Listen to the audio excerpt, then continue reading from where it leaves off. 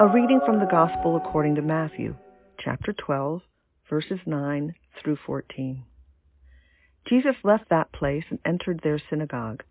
A man was there with a withered hand, and they asked Jesus, "Is it lawful to cure on the Sabbath?" so that they might accuse him. Jesus said to them, "Suppose one of you has only one sheep, and it falls into a pit on the Sabbath. Will you not lay hold of it and lift it out? How much more valuable is a human being than a sheep?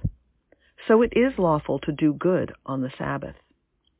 Then he said to the man, "Stretch out your hand." He stretched it out, and it was restored, as sound as the other. But the Pharisees went out and conspired against him, how to destroy him. Today's reflection is by Tom Rigney. The reading started out quite simply, and then I began to appreciate some of its complexity. The Pharisees are attempting to set Jesus up for accusation with a seemingly straightforward query.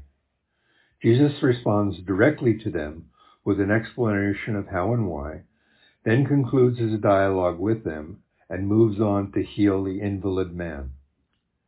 He uses an uncomplicated rationale for his decision, employing the supremely common sense argument. And he phrases it in a virtuous and pragmatic conclusion. Doing good is lawful. Jesus delivers the lesson without hesitation, then concludes with a brief action of healing and moves on. He takes no prisoners, massages no egos. His message is unambiguous. I witnessed some of myself in similar behavior, though my powers to heal hardly qualify as miracles in the literal sense. I know there is a vein of arrogance running through my responses to people whom I feel challenge me. And that could, based on the day, be almost anyone. I don't feel the need to offer explanations, soothe wounds, make others feel better or more appreciated. For years, I mistakenly thought this behavioral characteristic defined me positively. Now, I make effort to act without arrogance, to treat others more fairly and lovingly in our dealings, to show others flashes of light rather than darkness. Though I can, without warning, revert to disparaging others if the storm is perfect.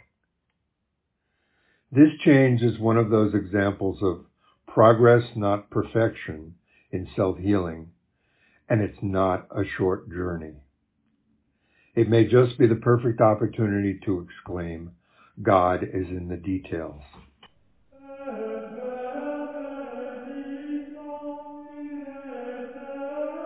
Please join me in the Lord's Prayer. Our Father, who art in heaven, hallowed be thy name. Thy kingdom come, thy will be done, on earth as it is in heaven. Give us today our daily bread, and forgive us our trespasses as we forgive those who trespass against us.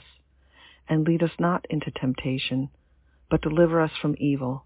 For thine is the kingdom and the power and the glory forever and ever. Amen.